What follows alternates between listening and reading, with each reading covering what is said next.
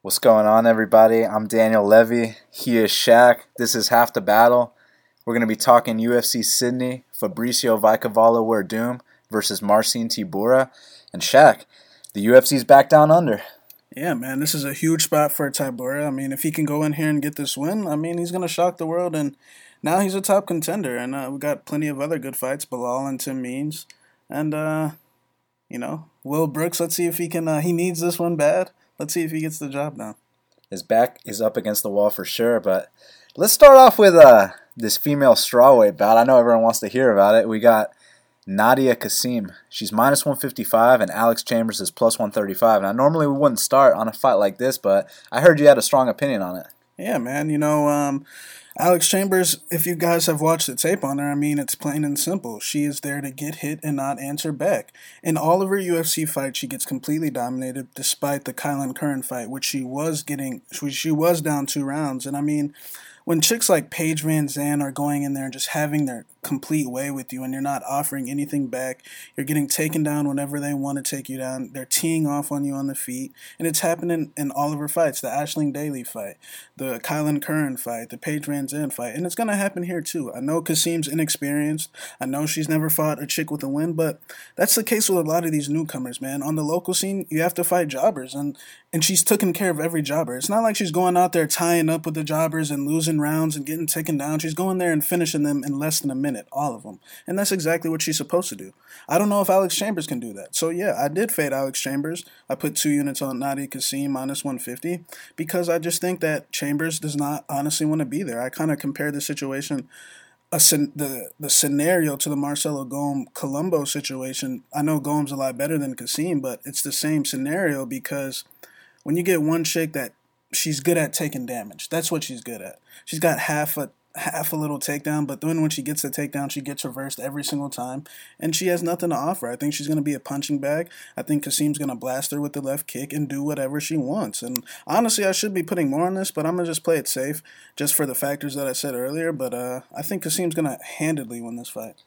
Yeah, it's one of those things where you should always look to fade Alex Chambers long term. 2-year layoff, 39 years old, and we already seen what happened in her last fight. If Paige Van Zandt does that to you, like, I don't even know what to say. And I mean, you watch the tape, and Kylan Curran's whooping this girl's ass. Paige Van Zandt's putting on a clinic. It's like K1 Paige Van Zandt out there. So that in itself is really damn sad. Aisling Daly's finishing this girl in the first round. You know what I'm saying? So for that, you should fade her. The area that I have hesitation in is that Nadia Kassem, on one hand, you can say that she handled the jobbers exactly how you're supposed to handle the jobbers, which is get them out of there right away. On the other hand, you can say what I said before the Marcelo Gome fight, and it turns out it didn't even matter, which is that she hasn't even been past the minute 28 mark of the first round. You know what I'm saying? It ain't going to matter. Trust me. So that's why I haven't made a bet on this fight yet, even though I'm kind of thinking to myself, I mean, look, if she can finish these chicks, we know that girls aren't known for knocking other girls out, and this chick's going out there finishing them. It's just the fact that we know this chick is there to get hit, and what is she good at? Getting hit. She's good at taking punches, good at getting her ass whooped. Plain and simple. Yeah, so with that being said, it is an opportunity because this could be the last time we get to fade Alex Chambers. So, part of me wants to put 2 units on it, but we'll see what happens. I want to see the fight week stuff because, I mean, we really don't know shit about this girl at all. Like, so I gotta put a little more investigative research into it because there's only 2 fights on tape. You know what I'm saying? And there's only 2 fights on tape on Marcelo Gome as well. And it's going to be the same type of thing. It might not be the quick bludgeoning, but it's going to be 30-26, 30-27. Take her down with our, basic ass the female takedown. And we're going to do whatever we want. At least with Marcelo Gome. But it's the scenario. When you have a guy like Colombo who doesn't do anything in his fights, he fought a jobber in Dan Ho and won because Dan Ho's a bitch. And then, for example, Chambers beat Kylan Curran, who's a mental head case that legitimately let her get the armbar. It happened in the second round, and then she had her taken down in the second round, and she was like playing with it and waving her finger in the air like it's not going to happen. And then she goes in there and does it again in the third round. And what's Kylan Curran's UFC record? 1-6. And then when you get dominated by Paige Van Zandt, dominated by Aisling Daly, you don't belong here. 2-year layoff, 39 years old. She could be training at ATT. She's been training at ATT. It don't matter. She's coming in here to get her ass whooped. Yeah, I don't disagree with that, but where I was going with this was that with Marcelo Golm, we've actually seen him take people down. We've actually seen him knock people out on the feet. So we knew that he had both areas of the game covered. He's training at a great gym. With her, I mean, her main training partner is Ashkan Mokhtari. It's not her main training partner. She just trains at the same gym, but so what, man? A gym is a gym.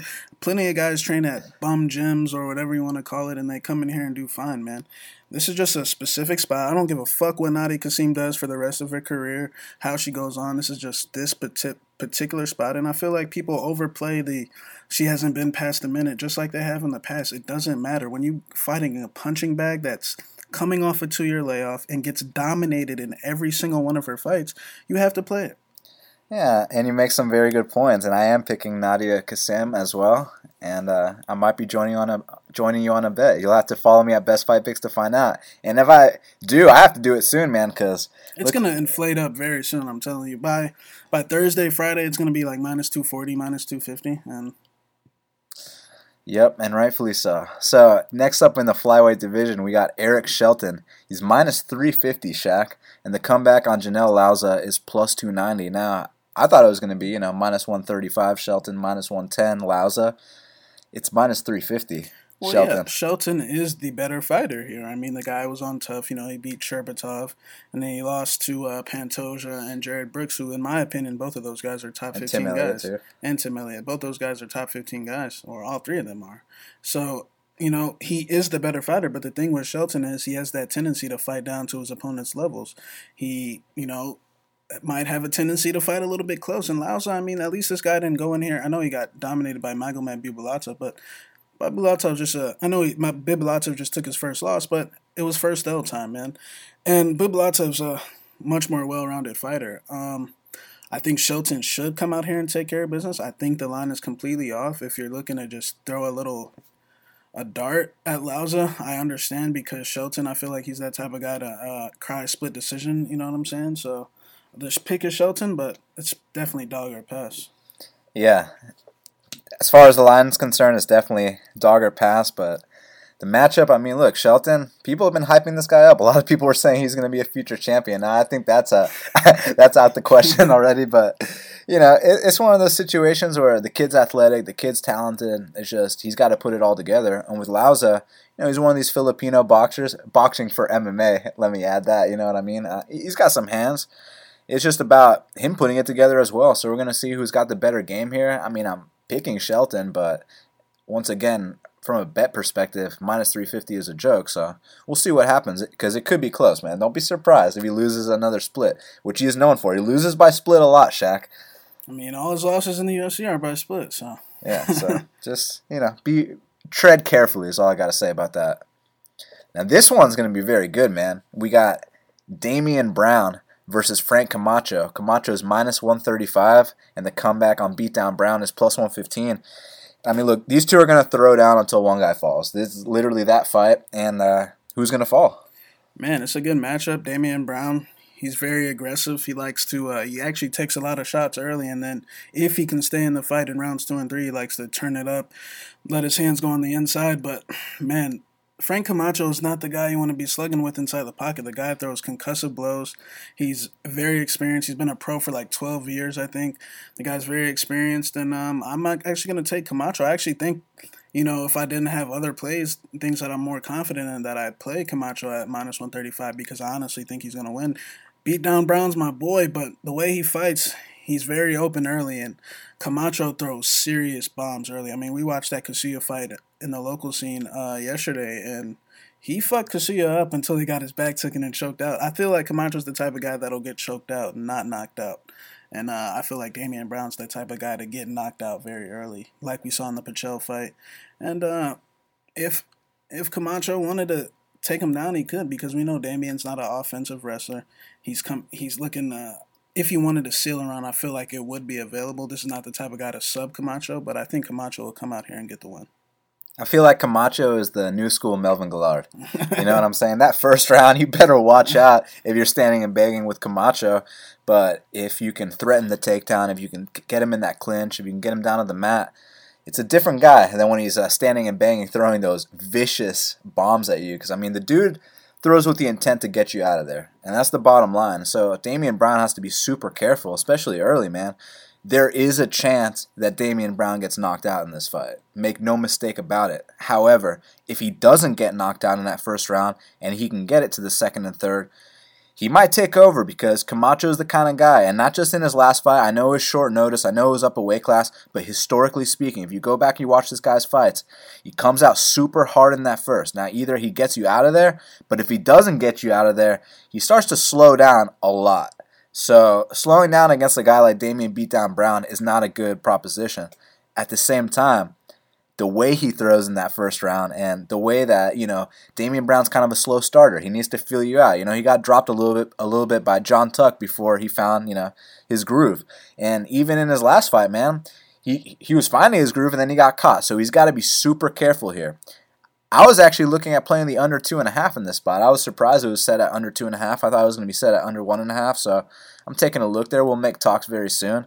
But yeah, all comes down to, can Damian Brown get past the first round? That's all I got to know, and I can't wait to tune in to find out. Now, also in the lightweight division, Will Brooks, he's minus 600. And the comeback on Nick Lentz, the Carney, is plus 450. Now, man, Nick Lentz is a plus 450 dog here. What do you think about it? Whenever you see plus 4 or 5 against an 11-5 guy in the UFC, you're generally like, whoa, what's going on here? But then when you really look into it, it's rightfully so, to be honest. Like, I'm sure you guys have heard me say 2 or 3 times on the show before that I feel like Nick Lentz's body has completely failed him, and I put him in the same category with a Johnny Hendricks, because this guy's a D1 wrestler, been cutting weight his whole life, and then all of a sudden, he's got Mike Dolce with him, and he's making cuts to 145, and he's gaining 30 pounds in one night, fighting at 175 back when he used to be a featherweight, and I feel like those big weight inflations have, just ruined his body, and he even said it himself after the Danny Castillo fight. He said that he's having medical problems because of all the weight cutting, and that, that his body isn't, and he just had a weight cutting disaster like a couple weeks ago on UFC 216 or whatever it was. He just had a weight cutting disaster then, man. So, I got Will Brooks at minus 350. I parlayed it with somebody else later. And I feel like Will Brooks is going to come out here and do what he does. Nick Lentz this fight will be hairy for about a minute or two. Nick Lentz is a very tough guy. One thing about Nick Lentz, he has no quit in him. I mean, Islam Makhachev full mounted him and smashed his face in, and Nick Lentz did not give up. The guy can push, D1 wrestler, like I said, but I feel like at this stage, Will Brooks is back against the wall. He needs this win so bad. If he lost his fight, he might get cut. They're paying the guy a lot of money, you know what I'm saying? So I feel like he's going to come in here, use the check knees, the jab, fight pretty on the feet like how he used to do against Bellator. Like, for example, I see this going exactly like the Dave Jansen fight, except that Lentz won't come out as hard as Jansen did that first round. And I just think Will seal off takedowns. We know Nick Lentz will give up that bottom position going for guillotines, and he's gotten one guillotine in his life, and he just keeps going for guillotines now. So he's going to give us that top position, and we're going to beat him up for 3 rounds. Who was that one guillotine against? Waylon Lowe. And what happened to Waylon Lowe inside the octagon after that fight? If you guys go on Fight Pass, Joe Silva cut Waylon Lowe in the octagon because, in the lead up to the Nick Lentz guillotine, he was laying on Lentz and, just being born. And I guess he lost his fight before that. I can't remember. And then Joe Silva let him out. He told him, "You're gone." In the octagon. He's like, "You just laid on the guy and did absolutely nothing." And Nick Lentz got a $50K bonus. So, I know we've been critical of Will Brooks in the past, but this is such a spot where he can get back on track. And make no mistake about it, the loser's going home. It doesn't matter who takes the L in this fight. They are getting cut from the UFC. And I think Will Brooks is going to get back on track here, man. Look, the fights he had with Cowboy Oliveira and Do Bronx, you got to understand that. That ain't happening here. Cowboy Oliveira is a physical specimen. You see what that dude just did to Ryan LaFleur? Yeah. And not only that, do you see what he did to Will Brooks? I know he missed weight and all that, but still, that's something that Nick Lentz doesn't do. Tough. And Will Brooks fought tough. I mean, allegedly he said he had a messed up rib, but I mean, he was still taking him down. He was still taking his back. Yeah, that was just a different matchup. And also, DuBronx, we saw what DuBronx did to Nick Lentz twice, so I'm not worried about that scenario happening here with Nick Lentz. I just think that Nick is at that point where, he doesn't need a fight anymore in terms of, his body, but he needs to fight in terms of, he needs to show up for that paycheck. You know the deal here. So he's going to show up to Australia, take an L, and this will be the last time you get to fade him, but unfortunately it's minus 600 on Will. Give him one more chance. You think he's only on one fight. He's only lost one fight. He hasn't lost 2 in a row. This is true, but I mean, what was the last exciting Nick Lentz fight? I mean, Castillo. the Evan Dunham and Charles DuBronx fights were a long time ago, my man. The Castillo fight was entertaining in the fact that they were both so tired and old, and Lentz just stalked him and whooped his ass, and he ate some shots as well. But it was a fun fight. Maybe they'll give him one more chance. Give him a chance. So, Will Brooks, now here's the question. Is Will Brooks going to finish the fight? Which he's not known for finishing fights. Yeah, I don't think he's going to finish just because of the way he fights. He likes to be pretty. But we've seen how Nick Lentz throws punches in that Castillo fight. It's very ugly. Even the Michael McBride fight. If you guys watched that fight, McBride clipped him behind the ear one time, and Nick Lentz hit a knee. Luckily, he got back on top, and McBride is the jobber of jobbers. You know what I'm saying? So, yeah. Nick Lentz is on the decline. He's been on the decline for a while. This ain't the guy that, fought at 45. This is a guy that's bloated, old. I mean, you look at his face when he was fighting at 145 and you look at his face now. I mean, it's like a 30-year age gap. You know what I'm saying? I do know what you're saying. Now in the flyweight division, we got Ryan Benoit. He's minus 255, and the comeback on Ashkan Mokhtarian is plus 215. Now, I mean, Ryan Benoit, on his best day, he can go out there and knock out Sergio Pettis. On his worst day, he's getting dominated by Anthony Burchak. So, what are you thinking, man? Man, a lot of people I see love Benoit, and, I totally understand it. You guys think Ashkan is what we like to refer to as a jobber, a bum, An Ashkan. And a can. And I understand it. The thing is, he did fight Moraga, who's a top 10 flyweight in his debut, and my thing with Benoit is, man, when I watch the guy, it's kind of disappointing because I feel like he misses so many punches due to the fact that he's trying to knock your head off. But the thing is, if he can land, I mean, you're going to feel it. I mean, he dropped Moreno twice. He knocked out Sergio Pettis. I mean, when he lands, you feel it. The thing about Benoit is his takedown defense is terrible. I mean, I don't know what the actual percentage is. But, I mean, when he's not fighting, a 3-0 Freddie Serrano who's shooting takedowns, trying to ankle pick him and shit like that, like in the Moreno fight, Moreno gets his hands clasped every single time against the fence, and I question his cardio as well.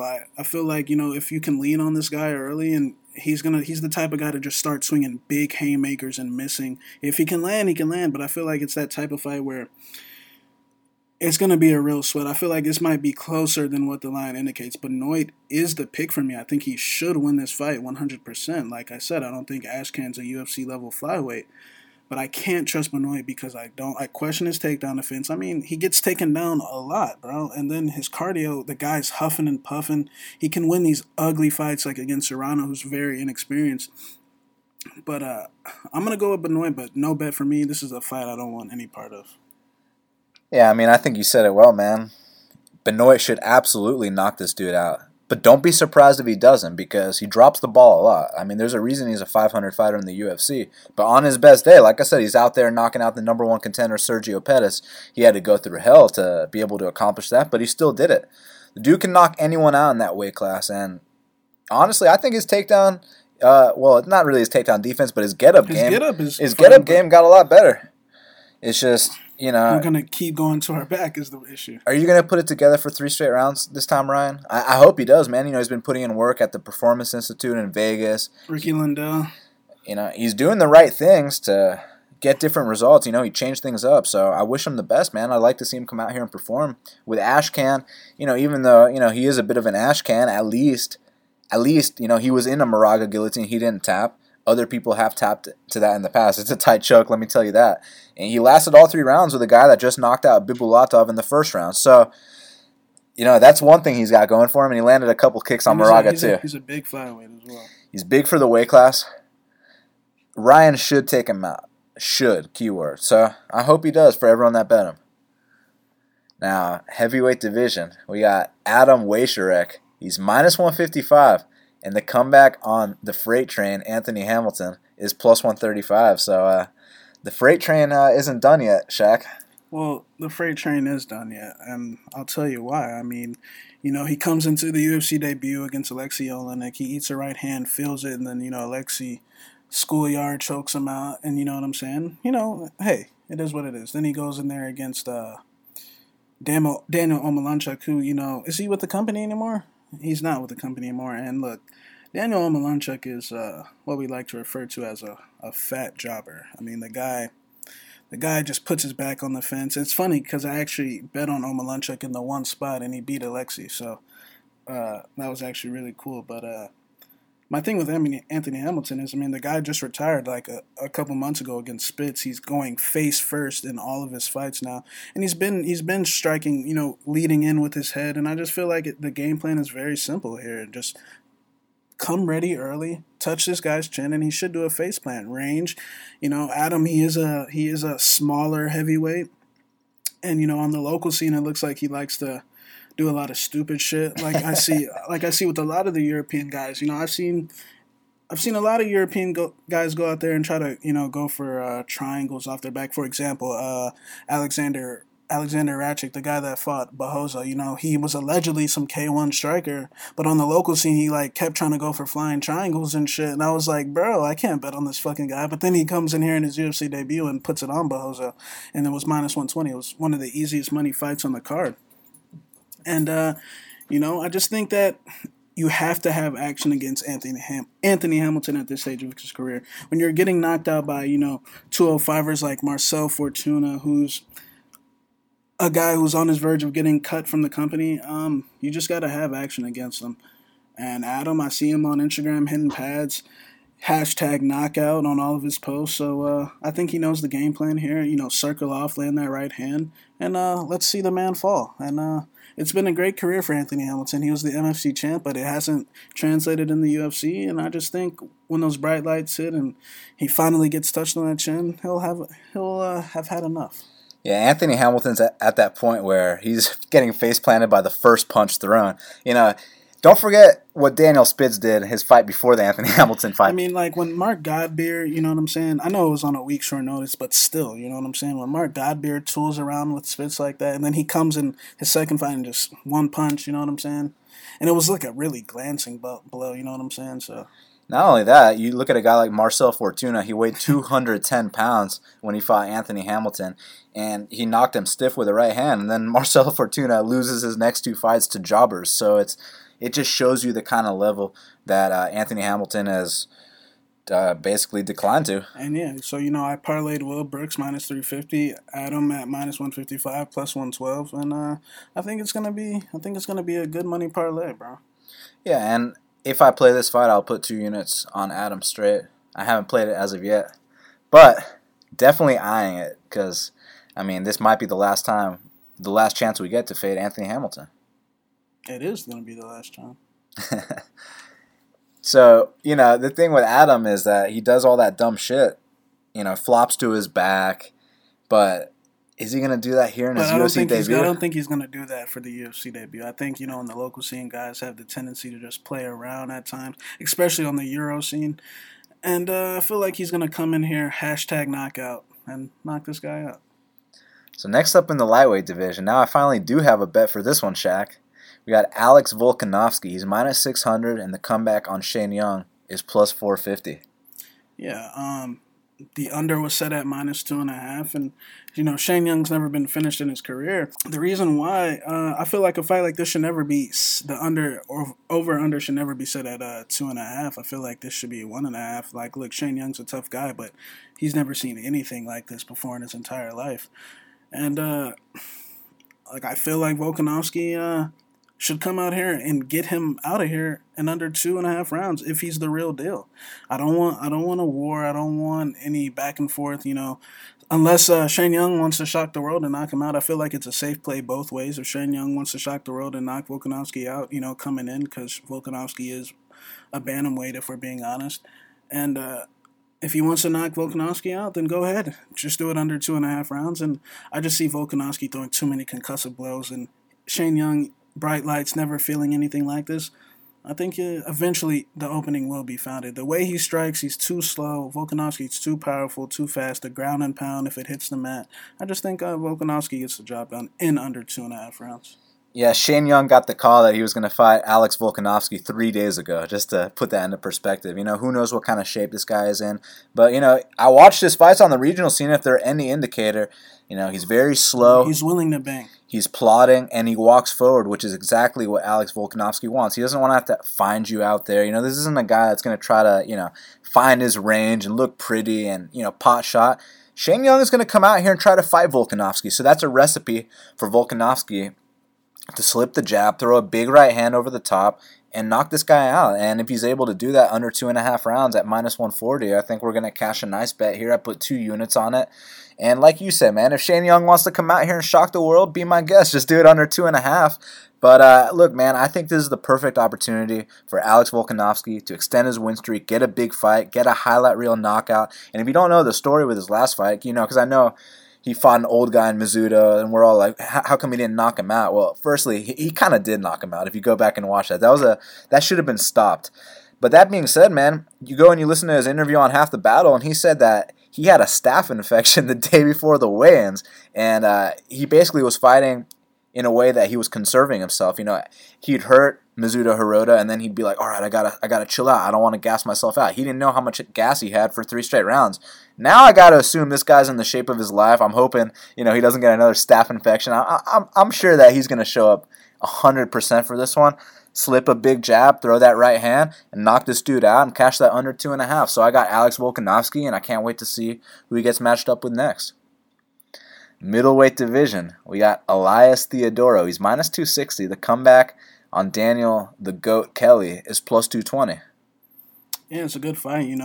Before the Brad Tavares fight, my thoughts on Elias Theodorou weren't very high. I thought he was super overrated. I still think he's a little bit overrated, but I feel like this is a good spot for him. I mean, one thing you can't question about Elias is heart and cardio. I mean, say what you want about the guy, but the guy will not quit. The guy can push a pace for 3 rounds.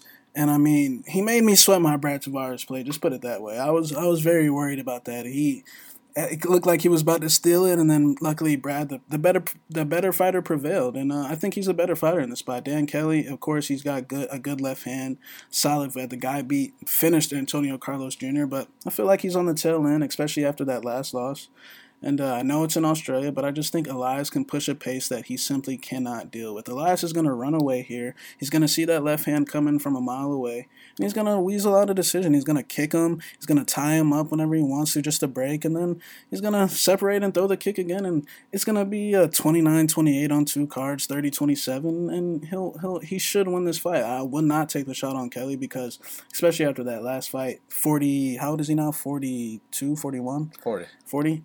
You know what I'm saying? And, you're going to split with Rashad Evans, and you know what I'm saying? And, look, I think the guy's tough. He finished Antonio Carlos Jr., who, in my opinion, is the number 1 prospect at 185. But I just think Elias is going to just outwork him for 3 rounds.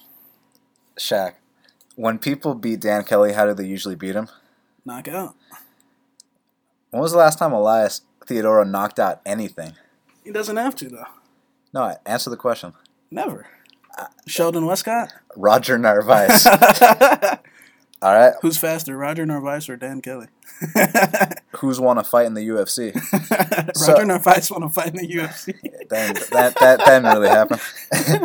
I mean, it's one of these situations where, how diminished is Dan Kelly from that knockout loss? I mean, we can excuse it, say that it was Derek Brunson, a dude that knocks almost everyone he faces out in the first round. He probably would have knocked out Elias too. It is what it is. And then we got to look at, do people often outwork Daniel Kelly when they fight him? And they usually don't. That's why he's able to win these fights. Has he fought anyone with this pace? And Carlos Jr. doesn't have a half-bad pace. It was a 22-year-old Carlos Jr., you know what I'm saying? Hey, props to him. He made Carlos Jr. quit. But the thing is, man, you don't do fights over in Carlos Jr. lost when it mattered, but we know what happened if they fought again. He'd get fucking smoked. And fucking, I think Carlos Jr., but MMA math, none of that matters. I just think that Elias's cardio is his biggest weapon, and his pace is his biggest weapon. I mean, even in the Maheda fight, what he lost, he got completely bludgeoned. But I mean, the guy never stopped. He had Maheda tied up on that fence the whole fight, and he was getting fucking elbowed, kneed, and he still kept coming, man. And then the Tavares fight, I thought that was an easy fight for Tavares going in. I was Brad, come in here and expose this kid, which he did, but it was a fight. It was a fight all the way to the end. When has Dan Kelly ever had problems in the cardio department, though? Who has he fought that can exploit that, though? Well, I mean, he has fought in Mexico, right? Wasn't the Rashad fight in Mexico? And that was an ugly contest. Actually, it wasn't in Mexico. It was an ugly contest. And Rashad, I mean, he's losing to Sam Alvey now, and you know what I'm saying? That's where I feel like Dan Kelly's on. I feel like he can still beat, I feel like if he rematched Alvey, he can win that, or if he, fought a guy, you know what I'm saying? I just don't think he's going to be Who you got if Jocko and Dan Kelly fought? Jocko, you know what I'm saying? You say that with confidence still? Yes, with confidence. Well, not like what's been happening to our boy lately? Not with max bet confidence, but I think Jocko would win that fight. I don't think Kelly has that real one punch. What happened to Jocko, bro? ATT happened, bro. You know what I'm saying? But I think Elias is gonna outwork him, kick his arms, get his arms filled up with blood, and I know for a fact Elias has the better cardio and can push the pace harder. I'd love to see Dan Kelly come out here, hit him with a straight left, floor the young boy. When he gets up, hit him with a judo throw. You know what I'm saying? send him back to the United States. So, I got to root for Dan Kelly, of course. Welterweight division. Jake Matthews, he's minus 140. The comeback on Bojan Velichkovic is plus 120. Now, are you still in the Bojan Velichkovic business? Jake Matthews... Being in business with both of these guys is very fucking sketchy. I'll tell you that right now, because Jake Matthews lost to fucking Holbrook, bro. And now, look, Holbrook's a guy that, I love to fade, Neto BJJ, 44 seconds, easy KO. Gregor Gillespie, easy KO. Holbrook's that guy, you come in there and, you max bet his opponents to come in here and get that first round easy KO. And, I mean, the guy just lost to T-Bout Gotti, the Frenchie, you know what I'm saying? And, Jake Matthews lost to that guy, and it was ugly. Look, I actually thought he won the fight, but it was still like embarrassing that he even let it get that far. And Bojan, before the Nico Masoke fight, I told myself Bojan's never a guy I don't want to get in business with, because I was at his fight with Graves, and the way he fights, it's always going to come down to the wire. It's always going to be a split. And, he loses a split to Sultan. He went to draw with Graves. His fight with Alessio, which he went to split, where in my opinion he clearly won. We know his fights are like that. It's going to be a split decision, a close fight. He's not going to push the issue, which is good in certain spots, and it could be good in this spot. But after his last fight with Till, I can't get involved with that guy, because when you're doing exactly what we want you to do for the first 2 minutes, you're getting Till a little frustrated, and then you want to put on a show. You get 150K bonus. You want to put on a show, and you want to slug with Till now, and you pay the price of you to elbow, and I'm not sure if the guy can ever come back from that. I wanna wait it out and see how he comes back before I ever want to get into the Bojan business. I do think he should win this fight. I just think he's with the right game plan. I feel like he could take this fight very easily. But the thing is, I don't know how Matthews is going to be at 170. Is he going to come back with life in him? Was the weight cut too much? I don't know. So I'm going to pass. There's too many questions in this fight. I'm going to take Bojan, but definitely I'm going to sit back and enjoy. It's interesting, man, because you look back at that Jake Matthews versus Andrew Holbrook fight, and on one hand you say, this guy lost to fucking Andrew Holbrook. But then on the other hand you say, what happened to that explosive guy that, was coming up the ranks early on in his career? Was the weight cut too much? Maybe him at 170 pounds, maybe he gets back to that guy that was destroying dudes, even though they were jobbers. But the thing with Bojan, man, is that he let me down big time his last fight. And it's not the fact that he lost the fight. I can deal with an L. It's no big deal. It's the fact that you're doing the game plan perfectly for the first 2 minutes. You're leg kicking and running. And then you decide, because you got a 50K bonus in your last fight versus Musoki, which, you can even say that was a fluke KO. But bottom line is, you got your first 50K bonus in a fight. And then he decides, I'm going to taunt and dance against Darren Till inside the octagon, and immediately he got dropped with an elbow. And that was such a concussive blow that, he gets up, then he's trying to hug Darren Till, and he's doing all these things where we know the dude's concussed, and, I don't even know if he's recovered from it. So I'm not playing Boyan here. I understand why others are, because he's bigger than Jake, and if he has the right game plan, he can come out here and outpoint Jake Matthews. But when we went back and we watched the tape, man, that last fight, that was brutal. So we'll see how he comes back, and, he changed camps, he did all these things. Is he coming out here with a smart game plan, or is he coming out here to put on a show? I don't know. I'm going to go with Jake Matthews. I feel like there's been a trend where these dudes have been looking way better when they move up a weight class.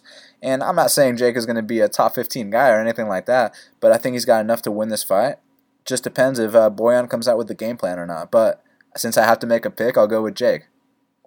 Now, the real co-main event of the evening, we got Tim the Dirty Bird Means. He's minus 220, and the comeback on Belal, remember the name Muhammad, is plus 180. Yeah, it's a good fight, man. Initially, when this fight got scheduled, I was definitely going to play Belal, but then, when you watch that tape, Tim Means, his fights with Alex Cowboy, people are just under the assumption that Belal is going to come out here and, wrestle him for 3 rounds. And to be honest, I just don't see that being the case. I don't think his wrestling is good enough to consistently take him down. He might take him down once, but let's not act like Tim Means can't get up. I mean, Alex Garcia briefly took him down. He popped right back up. Even in the Alex Cowboy fights, he reversed Alex Cowboy with the same Kimura sweep that Jordan Mean hit on Belal. Jordan Mean swept Belal like 2 or 3 times with a Kimura sweep. Although Belal recovered very fast and he got back up to his feet, Tim Means has that same exact reversal. And even in the second fight where Tim looked like shit, you know what I'm saying?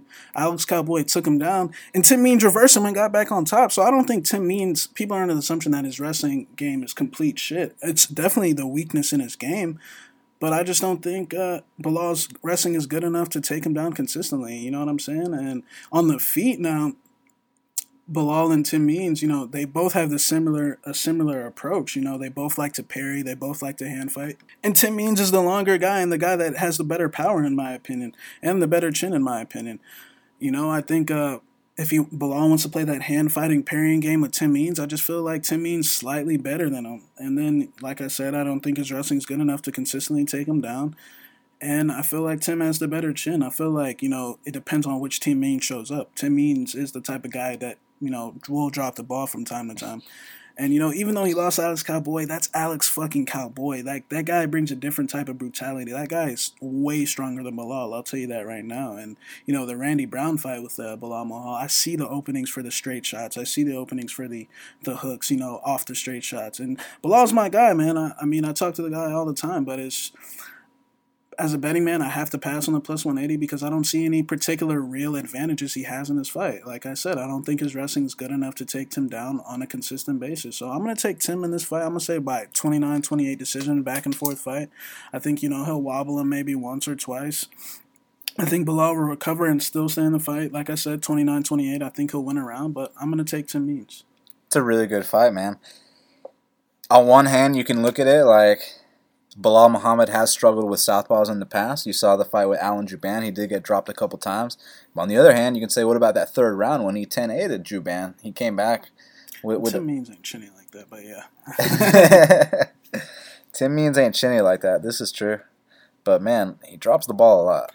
To Alex Cowboy. And he didn't drop. He got beat. It wasn't dropping the ball. He got beat. Alex Cowboy is the better fighter. Alex Cowboy is a top 15. The first time they fought, Alex Cowboy wasn't the better fighter. The thing is, the second time he straight dropped the ball. That's what the game is. One night you fight him, one guy wins. That's why we have flukes in MMA. If Rose and Joanna fought another time, Joanna would probably win. I don't know. You know what I'm saying? If Cody and TJ fought another time right now, you know what I'm saying? Well, he's concussed right now, but in a couple months, you know what I'm saying? I don't know who wins, but when it mattered, Alex Cowboy got his hand raised, and Tim did some illegal shit. And the thing is, Alex Cowboy took him down in that fight, too, in the first fight, After Tim was doing his thing for a little bit, Alex Cowboy is Belal. I think Belal's a great fighter, but Alex Cowboy is on a completely different level. Like, we just saw what Alex Cowboy did to Ryan LaFleur. You know what I'm saying? Ryan LaFleur, a guy who's lost one fight in the UFC to Damian Maia, he got knocked out stiff. That's the type of level Alex Cowboy's on. Alex Cowboy's knees in the clinch are brutal. His tie-up game is brutal. Belal ain't going to do that. I'll tell you that right now. Tim Means ain't. People are under the assumption that he's that bad at wrestling. I don't think he is.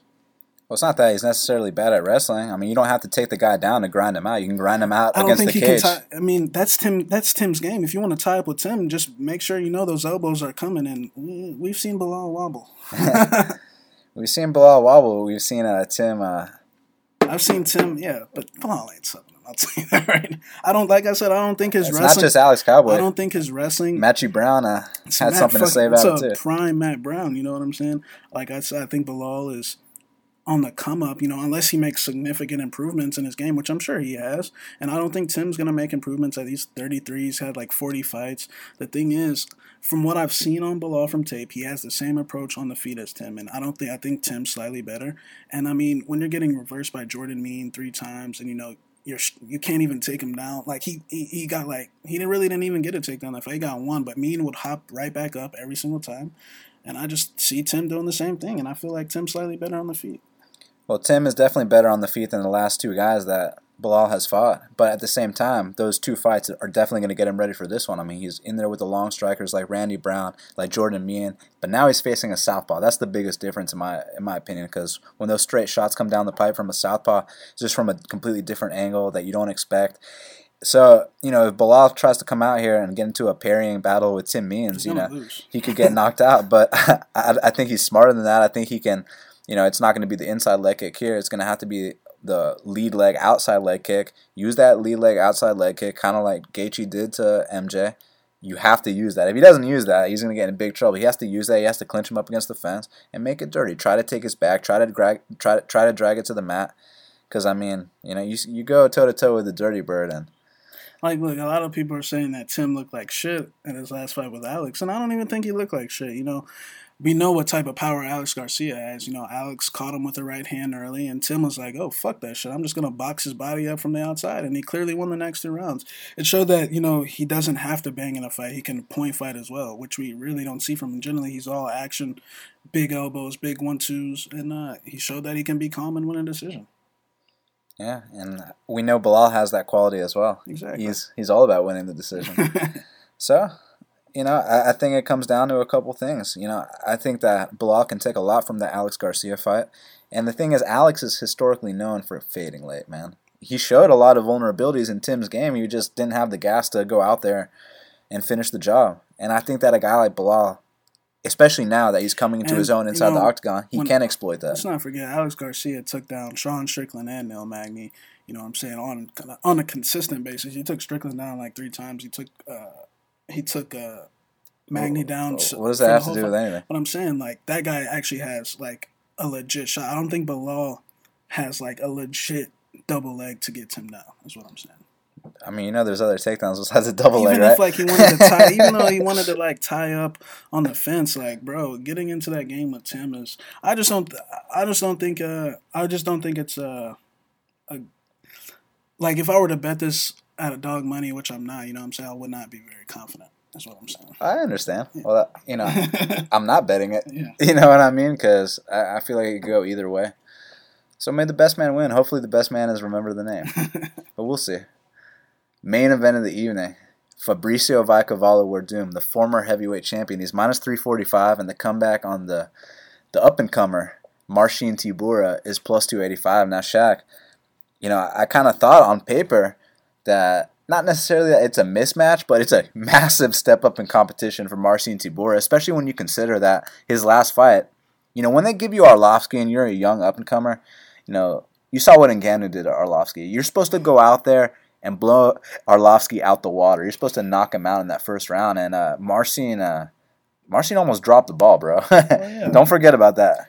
Yeah, like you said, when you get the Arlovsky fight, you're supposed to make an example out of him, like Stipe did, like Overeem did, like Ngannou did, like Albini couldn't do, you know what I'm saying? But hey, at least Tybura got through it, even though it wasn't very impressive.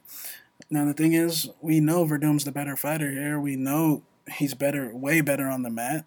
And his last fight against Walt Harris was, he treated Walt Harris exactly like how he was supposed to treat Walt Harris because he's the better fighter. His last fight with Overeem, the fight before that with Overeem, there's no shame in that. Overeem's just the better fighter. And Tybura's just not on that level, man. If people want to take that shot, I'm not going to sit here and act like Tybura can't knock him out because heavyweights throwing punches, anything can happen, you know what I'm saying? It's a heavyweight fight, so you know what you're getting yourself into. But I think Verdum's the better fighter here. He should outclass him. Marcin has to knock him out cold to win this fight, in my opinion. I think Werdum's the better fighter as well. And, I hear people talking about how, Werdum's chinny and all this. He's only been knocked out by the hardest puncher in the division, Junior Cigano, and by the current champion, Stipe Miocic. It is what it is. Marcin was just in there with a guy that was 100 times more chinnier in Arlovsky, who's been knocked out 10 times, and Marcin couldn't knock him out. It was Marcin that almost got knocked out by Arlovsky at the end of the first round and during the second round, man. So, I had a max bet on Marcin in that fight, and he made me sweat that shit. It was I had two on the night. I had John Tuck to beat Gomi, which you know how that went. He took care of biz, and then you think Marcin Tibur is about to take care of biz against Arlovsky, and he makes you sweat. He made me earn that, and I don't think he has what it takes to beat Werdum. Look, if he lands a shin to the chin, okay, much respect. You got the biggest win of your life. But this ain't Victor Pesta no more. This ain't Luis Henrique anymore, man. This ain't Andrei Arlovsky anymore, who you're barely scraping by. This is Fabricio Vaicavalo Werdum. And even though, he's 41 years old, but with the heavyweights, they do good when they're old. 40. You know what I'm saying? They're all around that age. I think the straight punches are going to be faster and crisper for Werdum. I think the knees up the middle, especially in that tie clinch. And this guy, he's not afraid to throw a flying sidekick. He's not afraid to throw a flying knee. He's not afraid to pull guard. If you land a big shot on him, he'll pull guard. He's doing all that cocky shit that he's done over the years. Remember when he tapped out Fedor? I mean, the guy's been doing this shit for years. Even the second Overeem fight, which didn't go his way, if you watch that, he actually outstruck Overeem. He straight up outstruck Overeem. Who won the fight, though?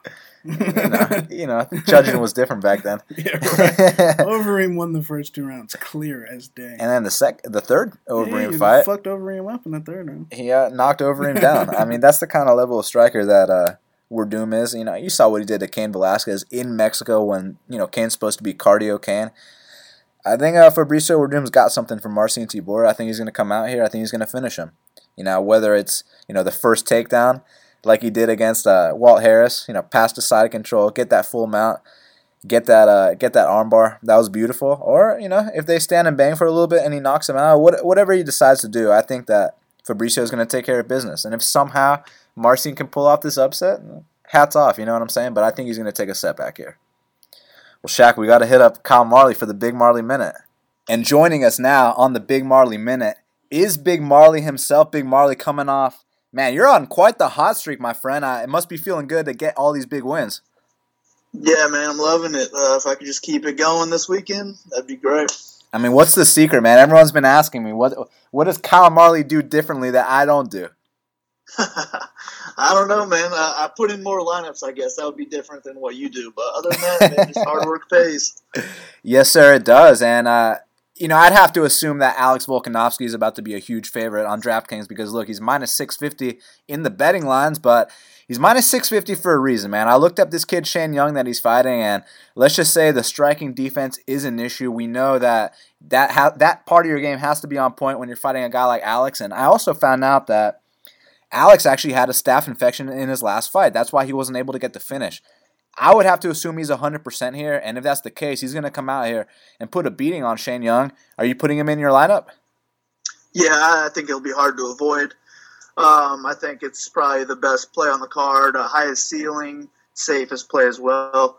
The only problem is he's the most expensive, so he's going to have to score the most points on the card in order to win you the GPP. But I don't think that's out of reach, so I think I'll definitely have him in GPPs. I'm not sure if he's a lock in my cash yet, just because I'm having a hard time finding dogs I like this week. How expensive are we talking? 9,100? 9,500. Oh, wow. Yeah. You don't often see those, do you? No, not usually, but I mean, he should pay it off. I think he would get over 100 points. So 9,500 is not too bad as long as you're going to rack up the points. So I heard you had an opinion on this one because Jake Matthews is taking on Bojan Velichkovic, and man, I gotta say, Darren Till whooped Bojan's ass, and I don't know if he's still recovered, and I like the trend with these guys going up a weight class, and that's what Jake's doing here. I would expect him to look better if it really was the weight cut that was affecting him. What do you think?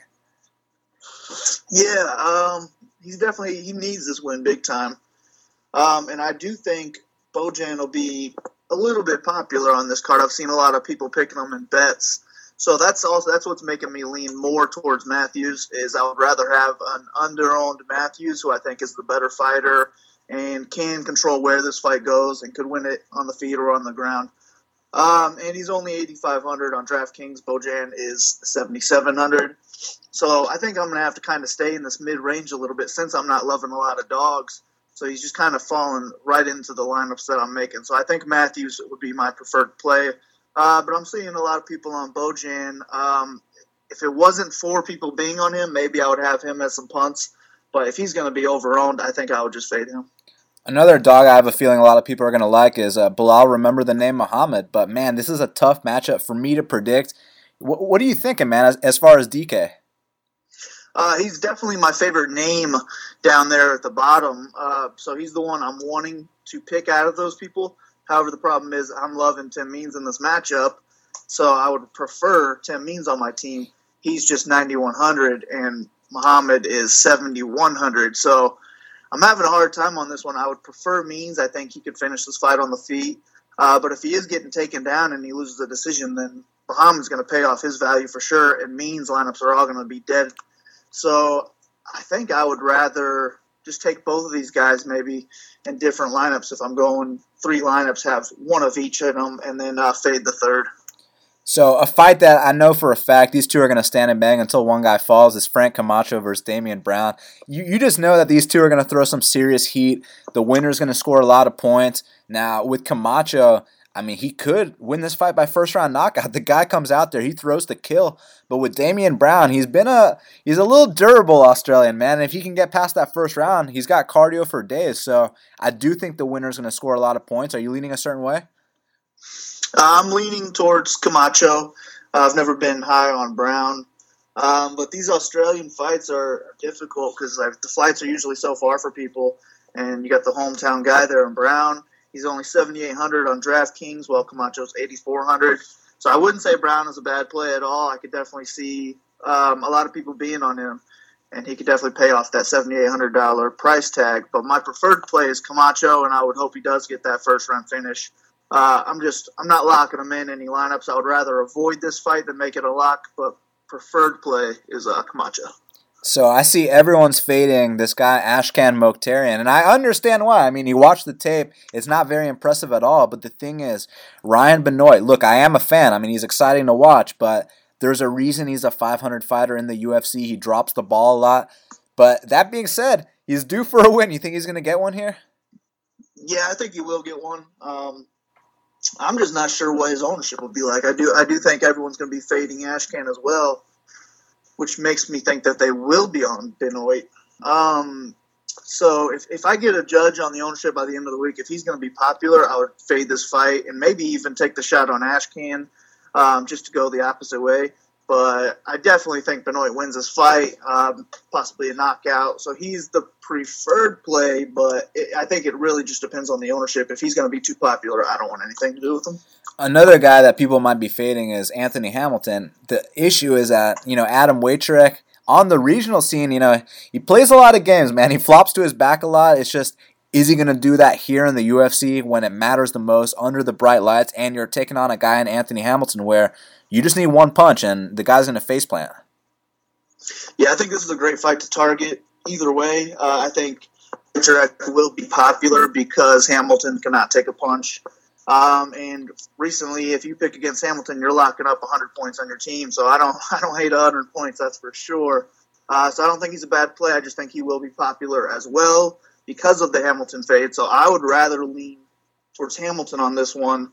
But the problem is you could get 0 points on your lineup. So I don't think he's cash viable really, unless you just have to take that punt. But I think he's a decent GPP play because people won't be on him. And if he wins, he should pay off his price tag of 7,500. So yeah, as long as he gets over 75 points in a win, then he would be fine. It's just, are you comfortable with taking a 0 on your lineup? It's a risk you'd have to take. But I think the other guy will be pretty popular. So, man, as a fan of the sport, Elias Theodorou, he is kind of boring. But I got to ask you, even though his fights go to decision, does he score a lot? Because the dude has a lot of volume, even if he's throwing at the air. No, I don't think he does. Let me check here. He's averaging 66.6. Oh, that's not good, huh? Well, his first fight against Westcott, he scored 131. Oh, wow. So that would have been awesome. But the only time is Navarez. He had 100 on the nose against him, and he has not even came close to 100 since. So, Dan Kelly, I guess, would be the guy to score high on. That's one of the few guys I do fade. It hadn't worked out for me very well, except for the last fight. But I have a bet on Elias paired up with Will Brooks, so I think that might just be enough investment for me where I can just fade this fight in DraftKings and hope he just wins. So the main event, Fabricio Vaicavalo Werdum, he's taking on Marcin Tybura. As far as I'm concerned, man, I think Werdum's going to come out here and finish him, but I'm looking at the books, man, and a lot of action is coming in on Tybura in multiple books, man. A lot of people think that this young, fresh guy can come out here and upset the former champion. I personally don't see it. I think Werdum is just levels above this guy. What's your opinion? I think for should win, you're right, and he does score decently. If he wins, a submission is not out of reach, and he would score high if that happens. The problem is he's 9,300 on DraftKings, so he's pretty much right there with Volkanovski, where I would rather have him than Werdum, and I would rather just take that punt on Tybura at 6,900 because if he wins, maybe it's a first-round knockout. You got the heavyweights, so those you just never know exactly how those are going to happen. So I'd rather just take the punt in here. But I like both guys. I don't think stacking in cash is a bad idea. If you're making multiple lineups, I think this is a good fight to use both ways. However, if I was only making one lineup and I had to use this fight, I would go Tybura. Well, Kyle, you're the man. The fans can follow you at Big Marley 3. Kyle, any message for them before we speak next week? Nah, man, good luck. If you guys want to play me, I got head-to-heads posted. But if you come at the king, you best not miss. Kyle, thanks again, brother. We'll talk next week for Kelvin Gastelum versus Michael Bisping. All right, man. Sounds good. Good luck this weekend. You too, brother. Peace out. Later. And that's why Kyle Marley is the DraftKings guy for half the battle. Once again, coming off a massive win. I mean, this guy's cleaning house, dude. I mean, consistent basis, that's what everyone's looking for, that consistent, easy money. Yeah, and when you talk about consistent, easy money, you follow Big Marley 3 on Twitter. Well, Shaq, we got to talk about the fight to watch and the fighter to watch. So what is the fight to watch for UFC Sydney? The fight to watch is going to be Bilal versus Tim Means. If Bilal can come out here and get this win, that'll be a huge win for him. Tim Means is a guy that's probably like top 25, top 20, right outside the top 15. And if he can go in here and get the win, that'll be the biggest one of his career. Yeah, anytime you got Bilal Muhammad and Tim Means, obviously that's one of the fights to watch. For me, I got to go with Damian Beatdown Brown versus Frank Camacho. Like I said earlier in my breakdown, these two are going to stand and bang until one guy falls. And if someone happens to not fall, I'll tell you this, people are going to get dropped in this fight, but if someone happens to not go out, then it's going to be an epic fight of the night type battle. I would be very surprised if it was a one-sided, 3-round ass whooping. If this fight goes 3 rounds, it's going to be a war, and if it ends in the first, someone's going to make a big statement. So for that reason, that is the fight to watch. So Shaq, who is the fighter to watch for UFC Sydney? My fighter to watch is going to be Will Brooks, man. I mean, coming over to the UFC with all the hype he had, former Bellator champion, and, me and you both knew that he was going to have to pay his dues when he came over here, and he's paid those dues. So now he's got a very favorable matchup in Nick Lentz, a guy, like I said, whose body is failing on him. Will Brooks, his best friend, Poirier, just won his fight last week, so hopefully he's riding high off the momentum and he can get another win for the team, and I think he is. He needs this one bad. My fighter to watch is Fabricio Vaicavalo Werdum. In a way, this fight is a crossroads, and the reason I say that is because do you know how devastating it would be for his career if he lost this fight? Be over. That would be a detrimental L if he lost to Marcin Tybura. But at the same time, if he goes out here and gets this win, he can show that, not only can he beat a guy like Walt Harris, but, much respect to Walt Harris, but let's be honest, he's a sub-500 fighter. But with Tybura, he's got a winning record in the UFC. He's coming off a win over a former champion. And besides that, he's been knocking everyone out. So if Werdum can go out here and finish a guy like Tybura, that'll show that, hey, I can still swim with these young sharks in the heavyweight division, and maybe I am ready to make a second title run. So he is my fighter to watch. Well, Shaq, we did it. It's going down this Saturday, UFC Sydney. They don't got us on an early time this time. You know what I'm saying? They got the regular time slot. It's all good. They're taking care of us. It's all about that Eastern Standard Time zone, man. That's right. They can follow you at MMA Genius 05. And any message for them? No, man. Just thanks for the support. I'm going to keep bringing home the winning bets. But next week, there's a very good opportunity on the China card. And just stay tuned. Yeah, same here. Follow me at Best Fight Picks. Go to bestfightpicks.com for the play. Subscribe to Half the Battle on iTunes, SoundCloud, YouTube, and Stitcher. And, just got to get back on a hot streak. I mean, for the year, I'm up well and good. It's just, how this shit goes. This is long term. We're winning long term. People like to only talk about, but the last 2 events you lost. This is true. You're 100% correct. But what about the last year? What about the last 2 years? What about the last 3 years? Been up for all of those, and I'm going to continue to do so. So until the next time, let's cash these bets.